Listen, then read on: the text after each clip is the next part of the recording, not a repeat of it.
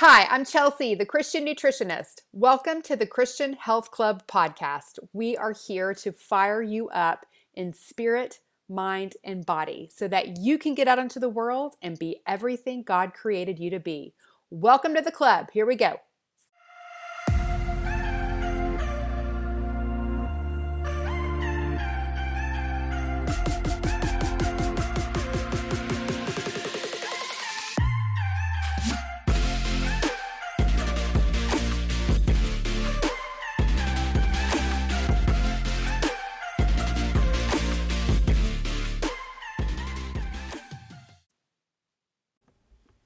Hello, my friend. Welcome back to the club. How are you today?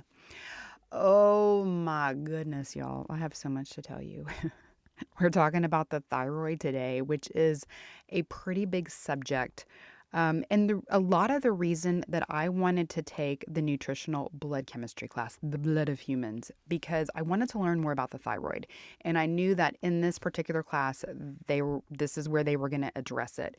And so that was a lot of my drive to want to take it because I had some cursory knowledge about the thyroid. I have some general knowledge about what to do to support it. But there are so many people that experience thyroid issues that I really just wanted to educate myself so that I could better educate you, so that I can better help my clients. Because when we think of the thyroid, it is the master metabolic gland. And, one thing that, of course, I work with clients on, I have Feast to Fast, and a lot of people come to me because they want to lose weight. I want people to be healthy. But a lot of people are wanting to lose weight, and that's a lot of the reason they take Feast to Fast. A lot of people see success with that. If they don't, and it's time to dig for something deeper, thyroid could be part of that, okay? And so I needed to know, what do I need to be looking for when it comes to thyroid? How can I help people if we need to dig a little deeper? And so that's what I was really excited to learn about when I was taking nutritional blood chemistry. But guess what I learned? I learned that I have hypothyroidism, and not only that, I have Hashimoto's, which is the autoimmune condition associated with the thyroid, hypothyroid. I mean, no, I'm not kidding. Because I mean, when I got those blood results back, my blood panel back, I was like, you've got to be kidding. Are you kidding me? I was blindsided, y'all, by these numbers that I saw on my my blood panel results. And I have shared with you when I did the podcast about the functional approach to cardiovascular numbers, that I got a whole panel back with several things that came back that surprised me, right? My vitamin D was low, it was in the tank. My homocysteine was high, and if you don't take care of that, that can present a higher cardiovascular risk. And so that is associated with, kind of tweaking your B vitamin intake. My LDLs were high, some signs of dehydration. So there was some really valuable information there. But I also had seen these thyroid numbers, and I was so shocked by it. In fact, I went through several levels of emotion that have taken me these last few months to process, which is why I haven't shared this with you before. And I feel like I've been holding back all this information, like holding back on you, like about this thyroid. Like I needed to share it with you. But I really had to process it for my own before I was ready, because I definitely went through a little phase of shock, a little phase of anger, like, hello, I'm a nutritionist, body, don't you know that? Why do I have this? I shouldn't have this. Uh, you know, that was not really, the right emotion. I mean, but it's the emotion I felt. I'm human. Of course, so what? I'm a nutritionist. I can get any of these things, right? But that was my first thought. And I also, I went through sadness. I went through denial. What I really wanted to do is like rip up the paper and pretend I never saw it. Okay. Because here's the weird thing, right? I mean, I was so shocked by these numbers because I don't experience the most common symptoms of hypothyroidism. And the top three would be, and I heard somebody else phrase it this way: fat, fatigued, and foggy. Okay. And I was like, yep, that pretty much sums it up. So, a lot of people with hypothyroidism experience being overweight, being just extremely tired all the time, and kind of that brain fog, just that little kind of mental fogginess. Now, would I like to remember where I parked my car a little better? Yeah, I would.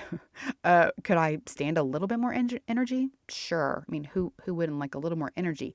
But for where I am in my life and everything I have going on as a middle-aged person with three kids and a busy schedule, and running a business, running a household, I'm doing pretty good. I have a pretty good amount of energy. My brain's working pretty well. I'm not overweight. I'm at a really healthy, good weight. And so I I just never thought this would be such a problem for me, right? But what I've discovered is that there are a lot of underlying symptoms that are associated with hypothyroid, and that I do have some of those. So that would be things like a tendency towards constipation. Now, I have that. I've shared a lot, right, ad nauseum about my pooping habits around here. And I have that fairly well under control. But I have to say that I have to be on top of it probably more than the average person that just goes well, that doesn't even have to think about pooping every day. It's just normal, right? So I tend towards constipation. And if I'm not on top of things, I will be constipated. And so there's that. Also, I'm not a big sweater.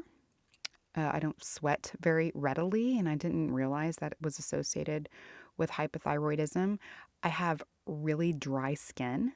That's another sign that really I've battled dry skin my whole life. I remember even as a child just looking, just like feeling ashy, just like that layer of like dry, ashy. And I really do still have really dry skin, which obviously can be caused by a lot of things, but that I feel like I have addressed for the most part. Hydration is one, drinking enough water, having enough minerals in your system, the right minerals to support your skin, also enough fatty acids, and being able to absorb and assimilate and utilize all of this nutrition. And so I feel like I've addressed all those things, but still have dry skin. So there's that. And then the last one is that there's sometimes I'm just inexplicably cold. Like it is not cold in here, but I am. Socks, sweater, all the things. And my family is like, what is your problem, Mom? It's not cold in here. And so some of you might have experienced that being cold all the time. So those are all some symptoms that would indicate hypothyroidism, but they're not as well known, and it's not things that are ruining my daily life. They're just nagging. It's just those things you can kind of ignore a little bit. It's not a big deal, like being um so exhausted you can't get out of bed. I mean, that's one that affects your daily life, right? That affects a lot of people with hypothyroidism, or just really can't think straight anymore. And that's kind of scary, when you're just like, something's wrong with me. What is it? And then being overweight and just, battling that and just trying your best and trying your hardest for everything. And that's not budging.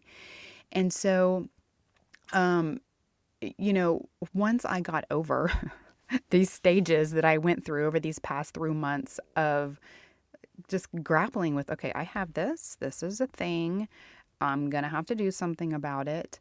Um, then I feel like I have felt this sense of urgency to share this with you, because I think about all of the women in the world who might be walking around with this and have no idea, like me, but that are affected so severely in their daily life, and may just have no idea because they've never been tested. I mean, I would really, really, I wish I had had a thyroid test a long time ago, just even as a baseline, like, how's my thyroid doing? We doing okay here? I wish I had that information, because I've done a lot of things over these years, gut protocols. I've been gluten free for years. I just wonder, where would I be without all that? Those are pretty significant, which we're going to talk about today when it comes to your thyroid. And so I might be in an even worse condition, which I don't even feel like I'm in a bad condition, which is why I wanted to deny this. I was almost like, why stir up a problem where I don't have one? Like, I don't want to be focusing on something, creating this big problem and this drama when I don't really have a problem. But the truth is, especially when you have an autoimmune component to this, it is a problem. If you're not addressing it, you're going to be dealing with ongoing inflammation, which could aggravate, at best aggravate the situation, at worst lead to really detrimental health issues. And so I knew I couldn't ignore it, but I wanted to. And so anyway, but I do feel this sense of urgency to tell you all about it. And I'm ready now. I'm ready. I'm ready to tell you about it, because it's so important. Like I said, I didn't think I completed my thought. See, maybe that's the hypothyroidism. No, I just have this one client in mind who, one of her health goals over the years has been to lose weight. I've worked with her for years. She's been in the Christian Health Club for, since the beginning. And she has made amazing strides in her diet and her, exercise and everything, in her mental health, just really addressing stress and just, herself, and just going, just all of it. She's done all of these things right. And she's still, having trouble with that, budging the scale. And so I asked her recently, I said, have you ever had your thyroid checked? She was like, no, I don't think so. And now that I know what I know, I am shocked by this, that a doctor would not be like, hey, let's run a thyroid panel, see if that could possibly be contributing to this weight that won't budge. So we're going to talk about all of this today.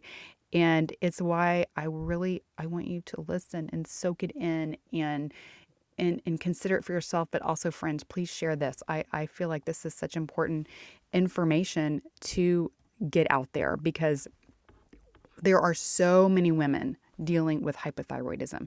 Now listen, people also deal with hyperthyroidism, which is an overactive thyroid, but it's less common than hypo. So I'll be talking about both today, but really focusing in mostly on hypothyroidism. We're going to talk about the thyroid in general, what it is, what it does, what you need to know about it, and testing and all that good stuff.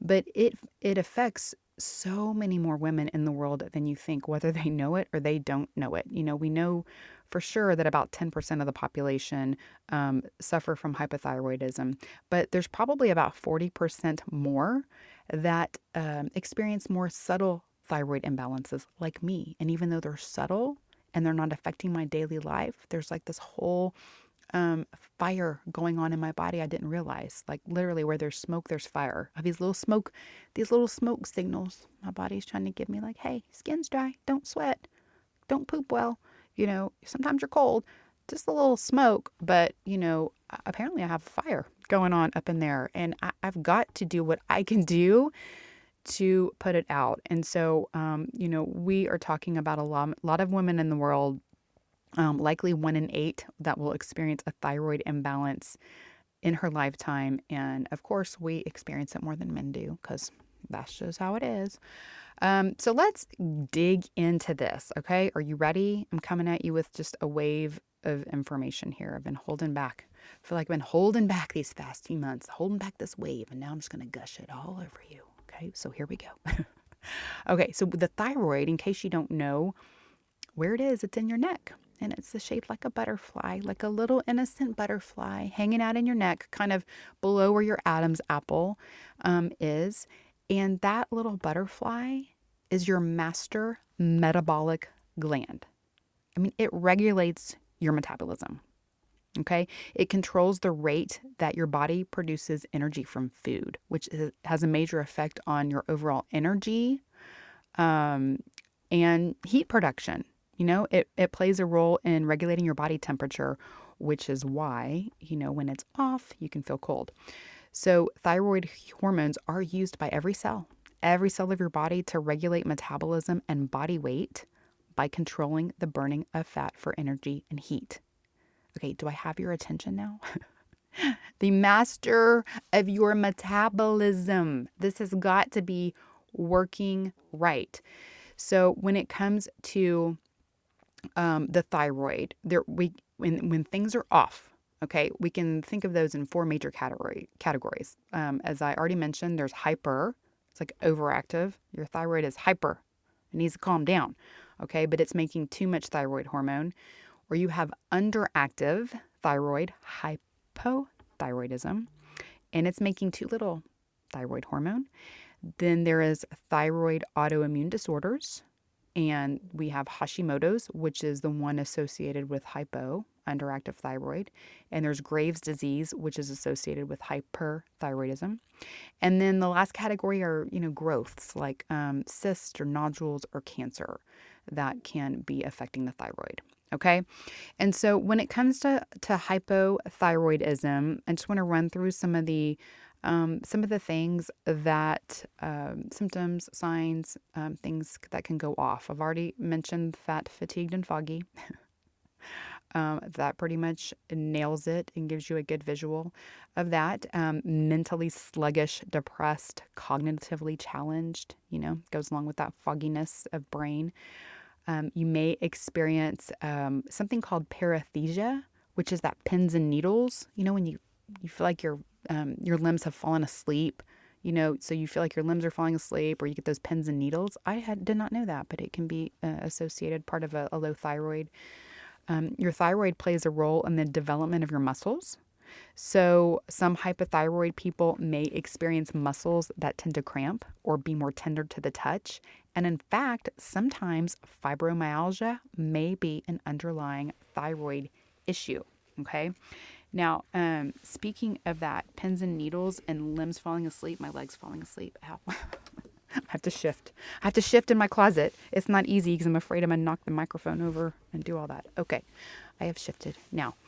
Okay. So, let's see. Because thyroid hormone is involved in how you mobilize or burn fat. It's also involved in the liver's synthesis of cholesterol. Then hypothyroidism can lead to an increased LDL and increased triglycerides. Are you hearing me on this? Oh my gosh. Okay, so remember, on my blood panel, I had high LDLs, right? And because thyroid is so integral into how we use fat in the body, that might be why my LDLs are high. Okay. Oh my gosh. I mean, y'all, think of all the women in the world that may have been prescribed a statin because they have high LDLs and triglycerides, and maybe, your diet's pretty good and such, and maybe it's a thyroid problem. Oh my goodness. Do you see why I'm stressing about this? I feel like I'm fanning myself over here, like, please, we got to know. We got to get this tested. We got to know if your thyroid's doing what it needs to do. Your thyroid also produces a hormone called calcitonin, and that is involved in bone remodeling. Okay, so the way that your body utilizes calcium to maintain bone strength. So if you are, if you have osteoporosis or anything like that, I mean, we need to know if your thyroid is doing its job. For a person with hypothyroidism, it can mean digestion is slow and motility is slow, and that is what can lead to constipation.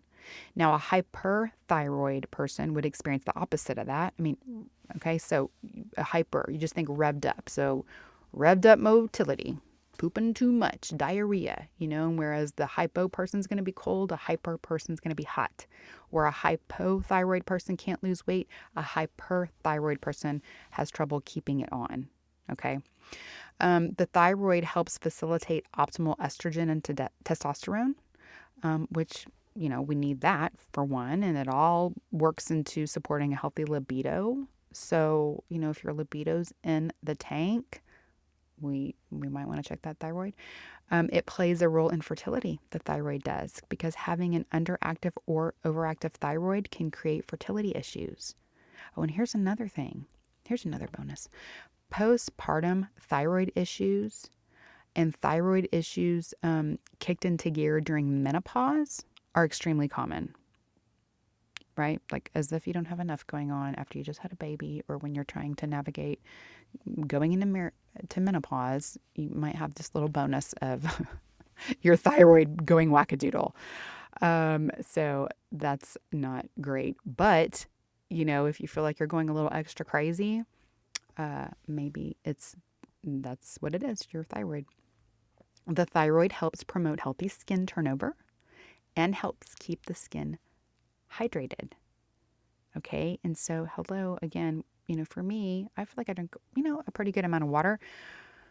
I could step that up definitely. And I had another, one of those blood markers, came back indicating that my body's a little dehydrated.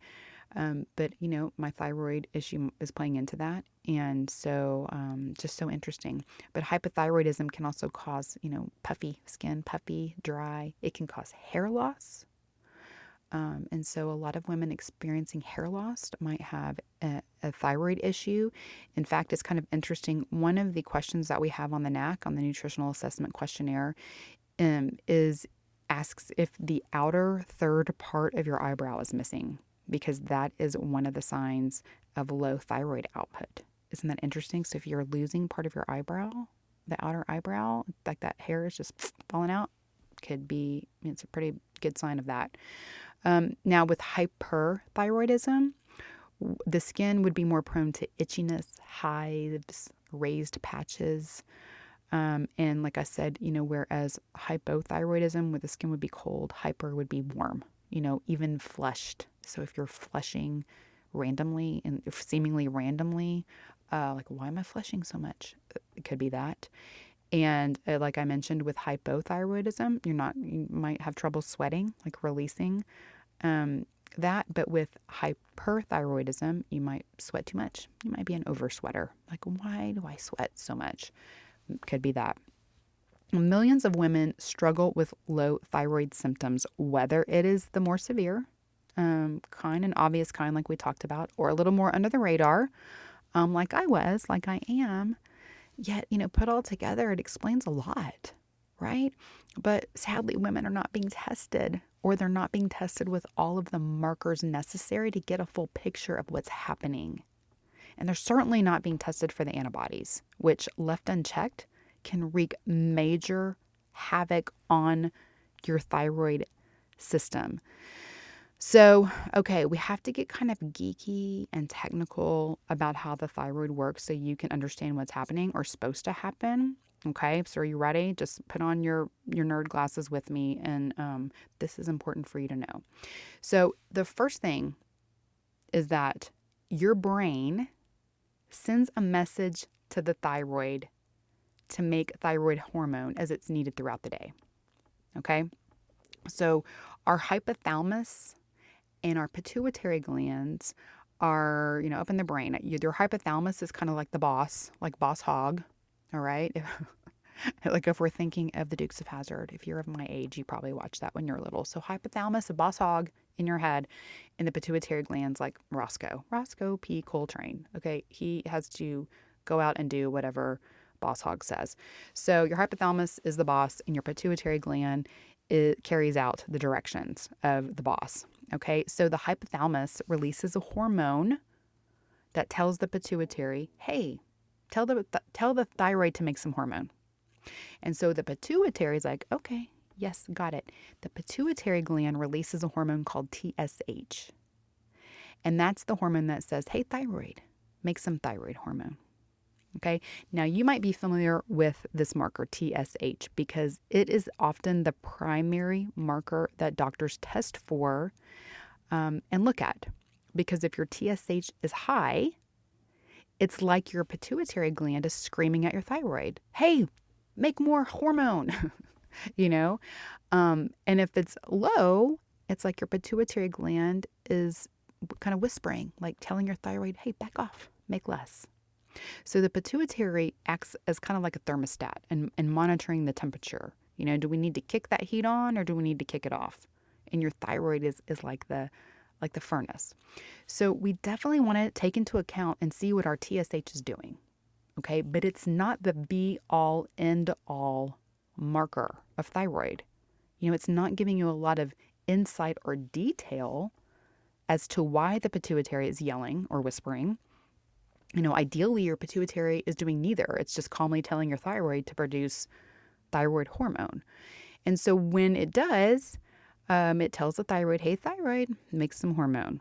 So then your thyroid produces two things, T4 and T3. Mostly it's making T4, a bunch of T4 and just a little bit of T3. Okay?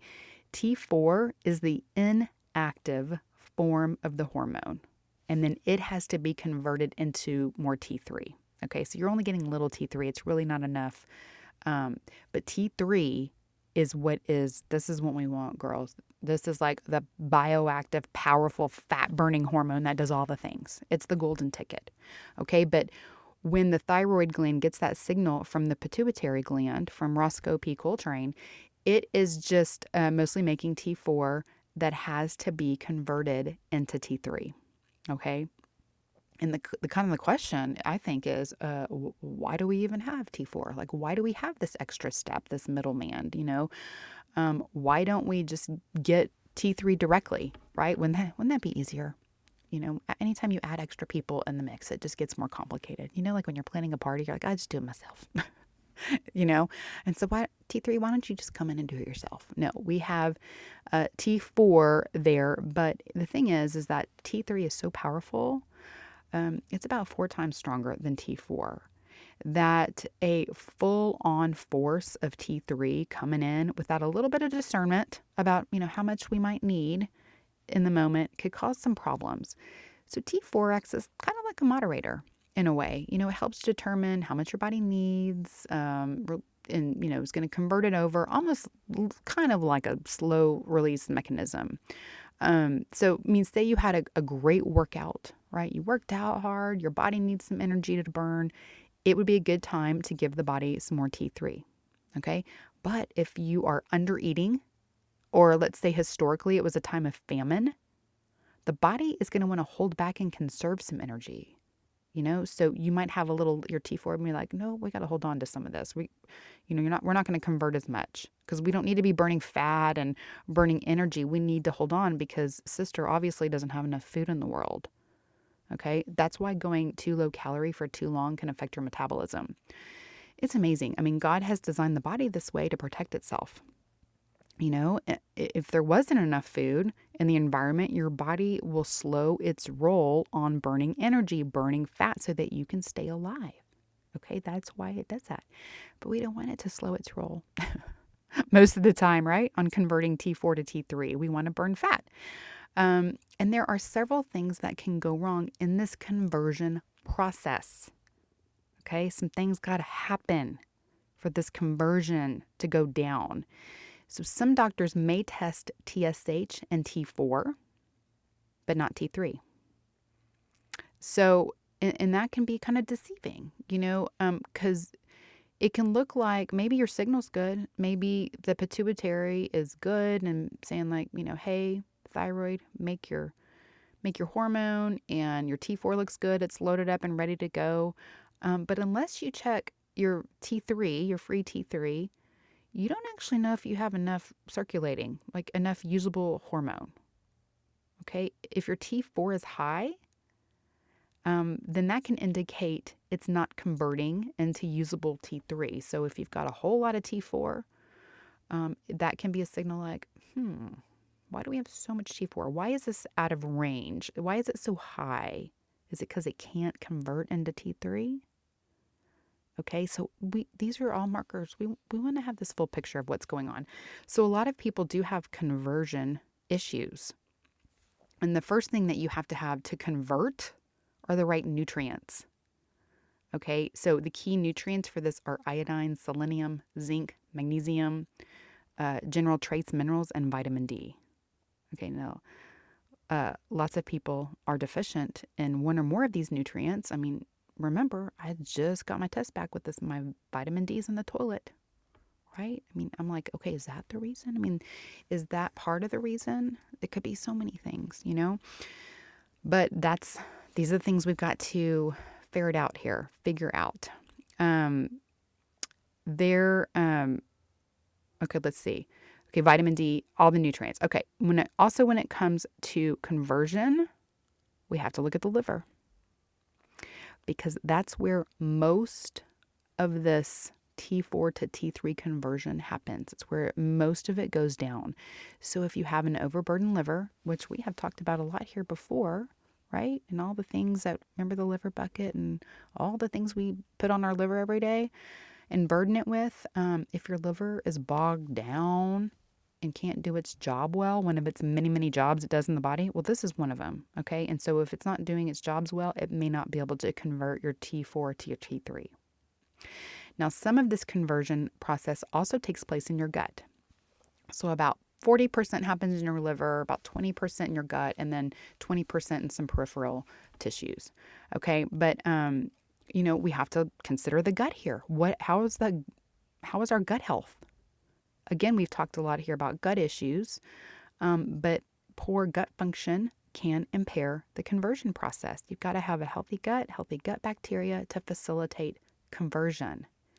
Let me tell you an interesting story. So my friend was asking me to take a quick look at her thyroid lab results. Okay, she'd had a full panel done by her functional doctor, which is great. So she had all the markers done, and her doctor had established that it was a conversion issue, which when I looked at it, I was like, yeah, that appears to be right on track. And her doctor had prescribed her some supplemental support for that. And a lot of that is, first steps is just making sure we have, especially, enough iodine, selenium, magnesium, like I just said those things earlier, zinc to help that process. And so for some people, it might just be as simple as that. My friend was really thinking about her liver, because she's like, I've done several liver detoxes and I feel like that should be fine. And, I don't understand though, because I still feel inflamed. And she's just had this kind of underlying inflammation that she feels like she cannot pinpoint. And she's done a lot of things. So I went through her whole blood lab panel and assessed it according to the functional rations that I use, that I learned in nutritional blood chemistry, not according to standard lab range. Remember, we talked about that because those don't always represent optimal health. You can be within a standard lab range and still feel awful, or have obvious health issues. But I found several of her markers pointing to a possible parasite infection. I was going through it and I was like, oh, well, this one kind of points to that could be a possibility. And so does this one. And so does this one. And so does this one. I mean, talk about being blindsided. I mean, neither one of us were expecting that, right? I'm like, this is what I'm seeing here. I mean, that doesn't mean it's a given, but it's something we have to consider when you have several of these markers pointing in that direction. If she has parasites, man, that would cause stress, inflammation, poor gut function, all of which would impair conversion of T4 to T3. So isn't that interesting? She was like, what do I do? And I said, well, I would go through the cell core protocol, and go in and be proactive about killing off any potential parasites. So that's what she's going to do. Now, stress is another biggie that can affect the conversion process because cortisol inhibits conversion of T4 to T3. I mean, I know right there you can be like, oh, well, that will throw your hands up. Well, that's it. Of course, it's the stress. And I know we're going through this and there's so many things that could, be the root cause, be the issue that can go wrong.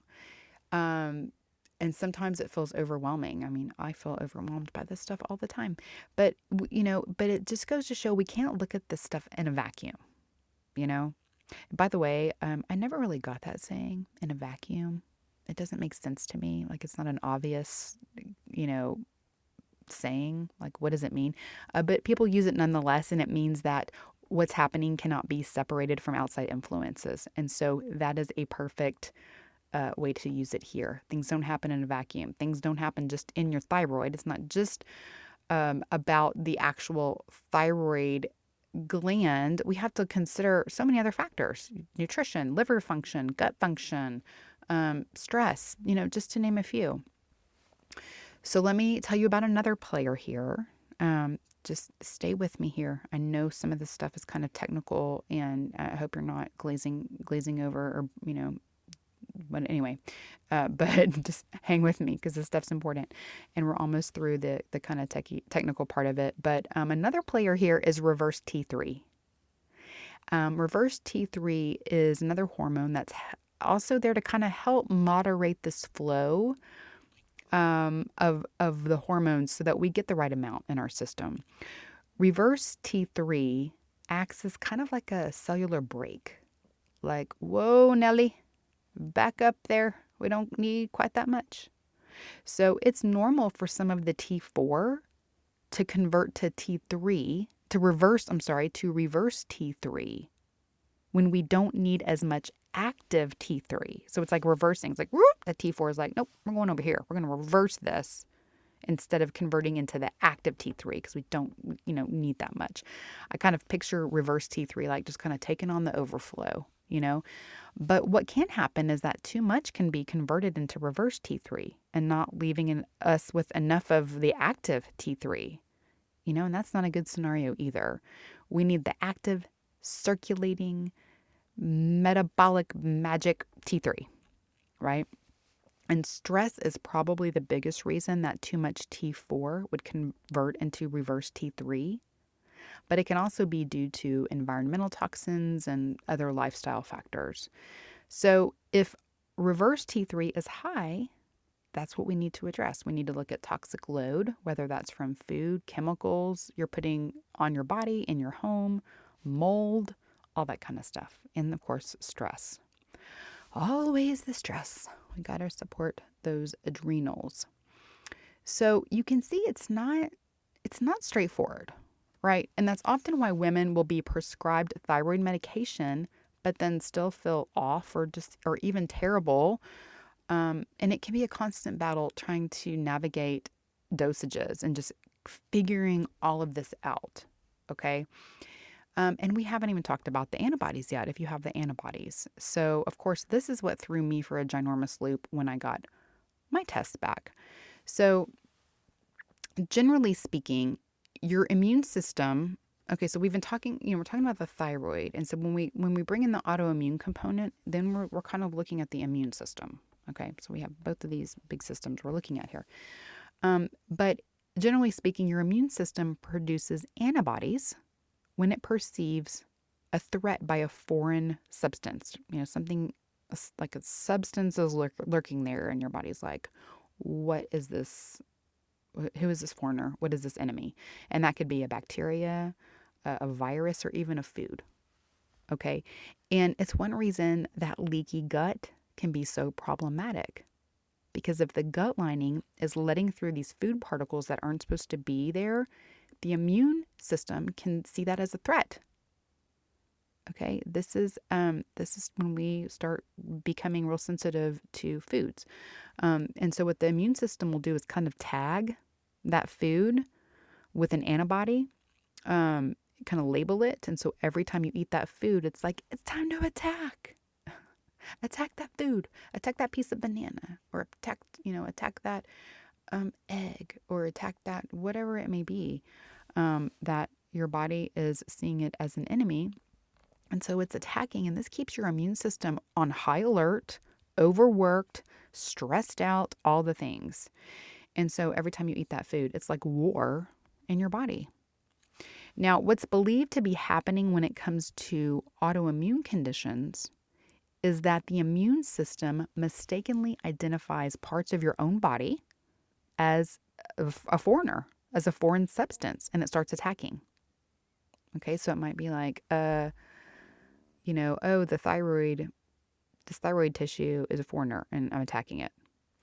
Now, I have to say, I'm not 100% sure I buy this kind of theory of what autoimmune condition is. And I'm not the only one. There are other health practitioners that don't either. Maybe you remember when I did when I interviewed the iridologist, Dr. Rebecca, we talked about that really briefly. We were both kind of like, I'm not sure if that's really what's going on.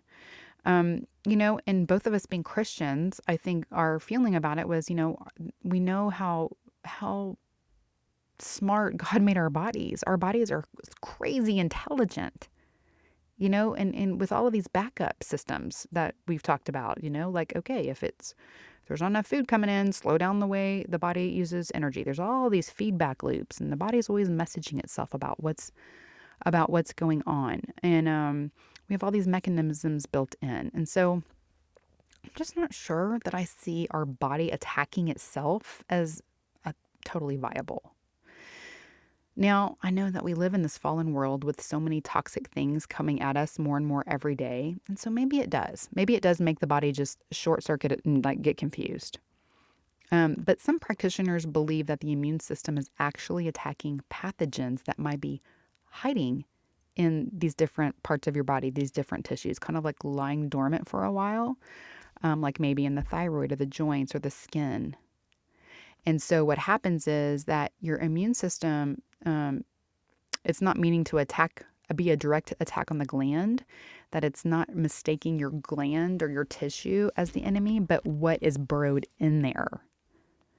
So for instance, some people, some practitioners, holistic practitioners believe that the Epstein-Barr virus is, super sneaky and can burrow into tissue and lay low for years and then kind of come out and rear its ugly head every once in a while. Like maybe it's coming out as chickenpox or mono or shingles. I mean, those are all associated with the Epstein-Barr virus, but it can be active or inactive in the body doesn't mean it's necessarily gone, right? So whether it's active or not, the body knows it's there. Now, I'm not going to pretend I know a lot about this. That's about as much as I know, okay? But the point is, I think there's a lot that we don't know. And I think there's a lot being discovered, on an ongoing basis. It is one reason I'm so fascinated with the Cellcore line and their doctors is because they're really cutting edge on this kind of stuff. And my little pea-sized brain is just trying to sort some of it out. But as it stands now, the conventional thought is that the immune system is attacking the body. And what's kind of crazy, what is crazy is that, the antibodies are not often tested, especially when it comes to thyroid, because here's the thing, most doctors just are not trained to deal with it or don't think anything can be done about it. So it kind of makes sense. Why would they test for it? It doesn't really make sense if it's not in their wheelhouse to address or they don't even think it's important. But y'all, it's so important to know if you have an autoimmune component to your thyroid issue. You can get a thyroid diagnosis, maybe some medication, right, to try to work on that. But if you don't realize your immune system is going nutso all over it, you're going to have only marginal improvement and likely endure long-term damage. There's the fire. The fire is in there, whether you know it or not. And while there's no cure for autoimmune conditions, there are plenty of people who manage it well, who reverse symptoms, who get those antibody numbers down into less dangerous territory and into normal ranges. I mean, it is possible because I've been doing a lot of reading on this. And so I beg you, please have your antibody numbers tested when you get your thyroid tested. It is worth knowing, but you're probably going to have to fight for it to get this test. Again, doctors aren't keen to do it. Insurance companies aren't keen to pay for it, but pursue it. I can run a very robust blood panel, which includes your typical CBC, metabolic markers, full iron, vitamin D, and all the necessary thyroid markers to get a full picture, and it's $225. Okay, so if you're in the Christian Health Club, I can order one for you. But, I know it's a bummer when insurance won't cover these things and your doctor doesn't want to do it and you have to pay out of pocket. But girl, this is your health. Do not let the red tape of insurance block you from information you need to get better. Okay, let's not put our health in this box of of that. All right. Um, there's plenty of people that I have encountered who didn't realize they have Hashimoto's until they pushed for the antibody test. Because even though I have, I've had this kind of cursory knowledge of the thyroid up until this point. I've known enough all these years that when somebody came to me and they knew they had a thyroid issue, I'm like, have you had your antibodies checked? Um, and they're like, no. And I'm like, please go back and push your doctor for that, because you already have hypothyroid. There is a good chance you might have Hashimoto's, and it would just be something really important to rule out. Okay. And then, but I want to emphasize here, you may have no screaming symptoms of thyroid or autoimmune condition, like, somebody, me, completely unsuspecting of it, and I still have it, right? So there are two antibodies that you would want to be tested for when it comes to Hashimoto's: TPO and TGB. They have longer names, but that's all you need to know: TPO and TGB. Okay. You can have one or the other, or you can have both. I am high in TGB, but not TPO. And like I said, as much as I want to pretend like I'm not seeing you, I do not see that. I don't receive it. It is there, and it has to be addressed. Whew, and I've gone back and forth in my head a lot over these last few months about what I want to do about it. How do I want to move forward? Because I have a lot of tools in my toolbox, right? Which is a blur. Like I say, it's the blessing and the curse. Because I know a lot of things and I know a lot of routes I could go. And I like to experiment on myself. So all of that, there's presents choice, and really has to be thought out. At first I was like, oh, I'll just use some of these natural thyroid supplements that I learned about in my nutritional blood chemistry class. Because now I have this huge list of options, like this whole document of healing solutions for different scenarios, including, a supplement that is kind of like natural armor, which is a thyroid supplement that is, a thyroid medication that's commonly used. Now, this one that I have, it doesn't supply hormones directly, but it's a glandular, and it's really powerful. And so I ordered some of these supplements. They're all sitting in my cabinet. But what I've been thinking about is, like, that's kind of like jumping to medication. Kind of, even in, I think a lot of us, and I try not to, but sometimes, I'm geared toward that. I'm like, oh, we can use this supplement, right? And we almost use supplements like medication. And so we have to be careful about that. And when it came to this, every fiber of my being, and when I say that, I'm like, Holy Spirit is in every fiber of my being telling me, don't do that. Not yet. Don't go there just quite yet.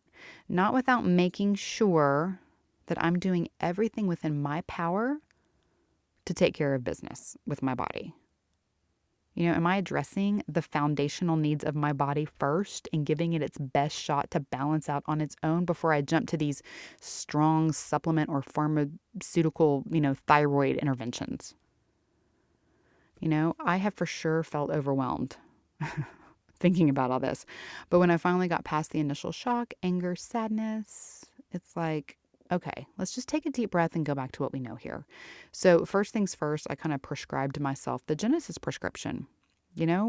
This idea of looking back in our bodies in relation to creation, making sure that we're getting enough of these important foundations: water, sun, grounding, plant and animal foods, sleep, movement, good breath. Because if we're not doing these basic things, we're not giving our bodies the best shot at healing. And you can throw medication and supplements all over that. And it's just a Band-Aid. Right? And so I definitely have some room for improvement in these areas. And I suspect a lot of people do too, other people. And so actually, this is a lot of the reason that I have decided in the Christian Health Club this summer, we're focusing on this. That's kind of how that all got brewed up. because I'm like, I need to focus on this for myself, for my health, making sure I am being accountable to these foundations. And so that is what we're going to do. We have Feast to Fast, Purpose of the Body coming up in May. And then in June and July, we are Genesis prescriptioning ourselves, people. Okay, so just get ready for that. So that's number one.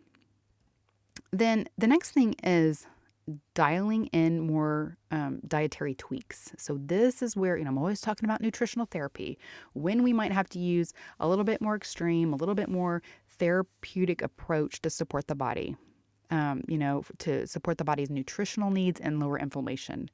Well, we're there, my friend. This is the case that we use one of those therapeutic approaches. And there are certain considerations that need to be made when you have an autoimmune condition. Primarily, we've got to consider what foods may potentially be setting off the immune system. And sadly, there can be a lot of them. But the top 5 are gluten, dairy, soy, corn, and eggs. Now, I have eliminated all of those at one time or another, except for eggs. And so with a very, very, very heavy heart, I have to say that is one that I'm eliminating for now. And that alone, like coming to grips with giving up eggs, took me at least a solid week. That was part of like the grieving, to mourn. I had to mourn over the fact that I was not going to be able to have eggs before getting started. And believe me, there's a lot of other things I'm cutting out, but that was a biggie. Dairy, I've given it up before, but not when I had my food sensitivity test done. Dairy came up, but not goat dairy. Goat dairy was fine, and so I had goat dairy, and I seem to tolerate that well. But generally speaking, it has been a really long time since I've cut out full dairy because I love cheese. But I got to do it. I got to cut these things out. Now, of course, I have given up gluten. I've been gluten-free for a very long time. And I'm grateful for that because, like I said earlier, who knows where I'd be if, how much worse things would be if I hadn't been gluten-free. And let me tell you, friend, gluten is non-negotiable with Hashimoto's. You have got to take that out.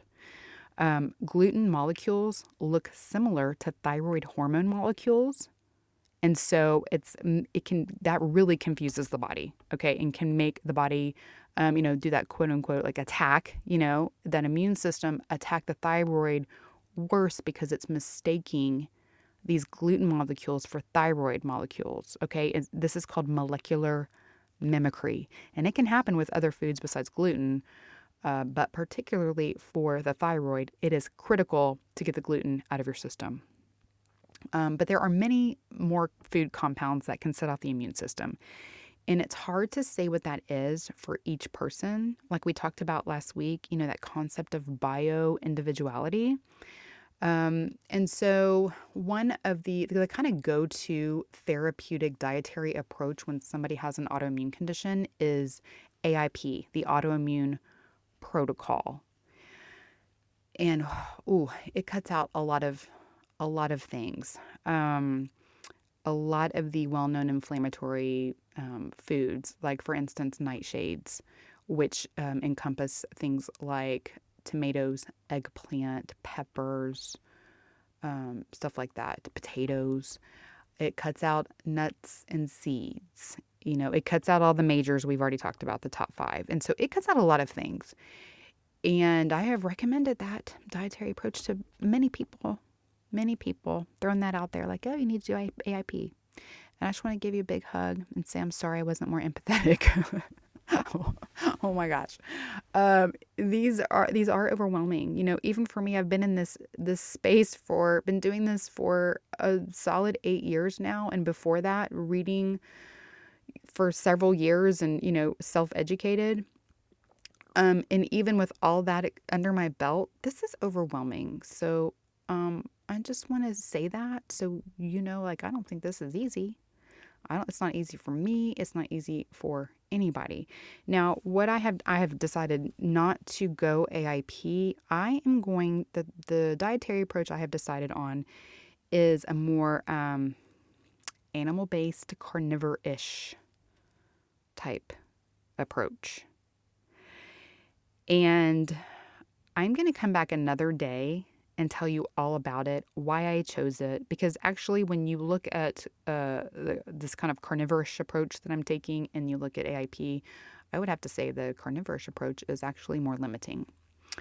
Um, but it's a little bit more direct, I feel like. Less. Anyway, I'm going to come back another day when I have a little bit more of it under my belt. Okay. I've been doing it for about a week now. I went, I told the people in the Christian Health Club know this because I've been sharing my food, sharing this plight that what I'm doing here for a little bit. So, and I told them, I'm like, you are my accountability. I need that. That is my personality type is that I need somebody to be accountable to. Now, it helps a lot to know, like, I have seen these numbers. That's why testing can be so helpful because sometimes you got to be slapped upside the head with these facts in your face to know, like, okay, I mean, I can't argue with this. I have to do something or this could be really bad for me, right? So, but it's hard. So I am sharing that with them. And actually, one of the gals in the Christian Health Club who has Hashimoto's, she's like, I'm going to do this with you. She said, as soon as I get back from Vegas. So, Julia, shout out to Julia. Um, and I told, I kind of threw it out to some other people. If you have an autoimmune condition, you want to do this with me, do it. So I'm going to be doing that. So this upcoming Feast to Fast, we're about to start Feast to Fast the beginning of May. And so things are going to look a little different. My food's going to look a little different than normal. I post my food every day. But what's cool is that what I'm doing fits within the Feast to Fast parameters. I mean, Feast to Fast, like I said, it's kind of your broad base that you start with, and then from there, once you have that under your belt and you're doing that, then if you need to make dietary tweaks, then that's when you go in and do that. And so that's what I'm doing this dietary approach, this nutritional approach, but it fits right into Feast to Fast, even with carbs and feast days and everything. So it's going to be kind of interesting, but I'm going to really rely on my Christian Health Club members who have done Feast to Fast before to be sharing and posting their pictures, because for any newbies that are joining, mine's going to look a little different than it normally does. And so everyone's pretty good about sharing. Not everyone, but a lot of people are good about sharing, which is great. So we get ideas and encourage and help each other. But my veterans in there, I'm going to need you to step it up so that the new Feast of Fasters can see more of a variety than I'm going to be representing. Okay. So that's where we are. I am working on that, and I will, like I said, update you, share with you more my thought process behind it, what I'm doing in an upcoming episode. Today, we had to lay this groundwork. As you can see, there's so much to know, to understand.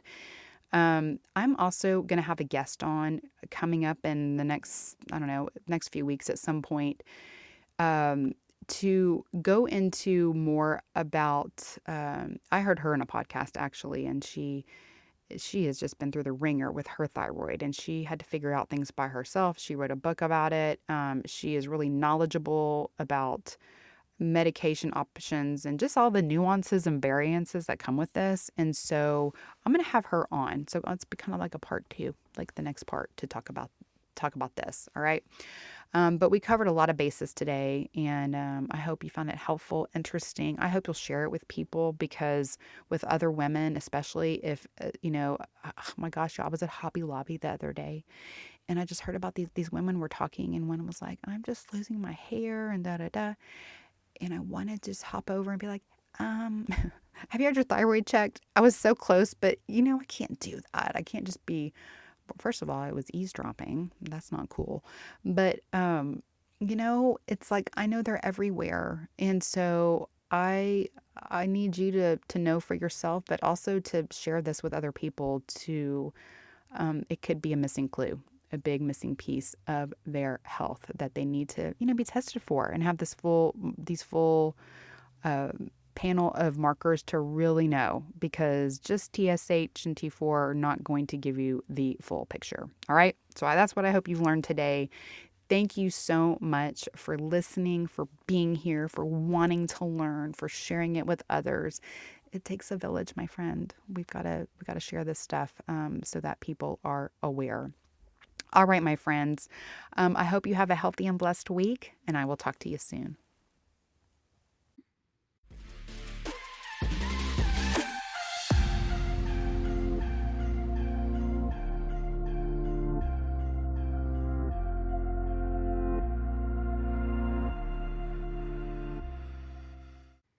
Hi everyone, remember that my mom is an awesome nutritionist, but she's not a doctor. The information in this podcast is not intended to diagnose, treat, cure, or prevent disease. Always talk to your doctor before making changes to your nutrition or exercise program. Thanks for listening. Have a healthy and blessed week.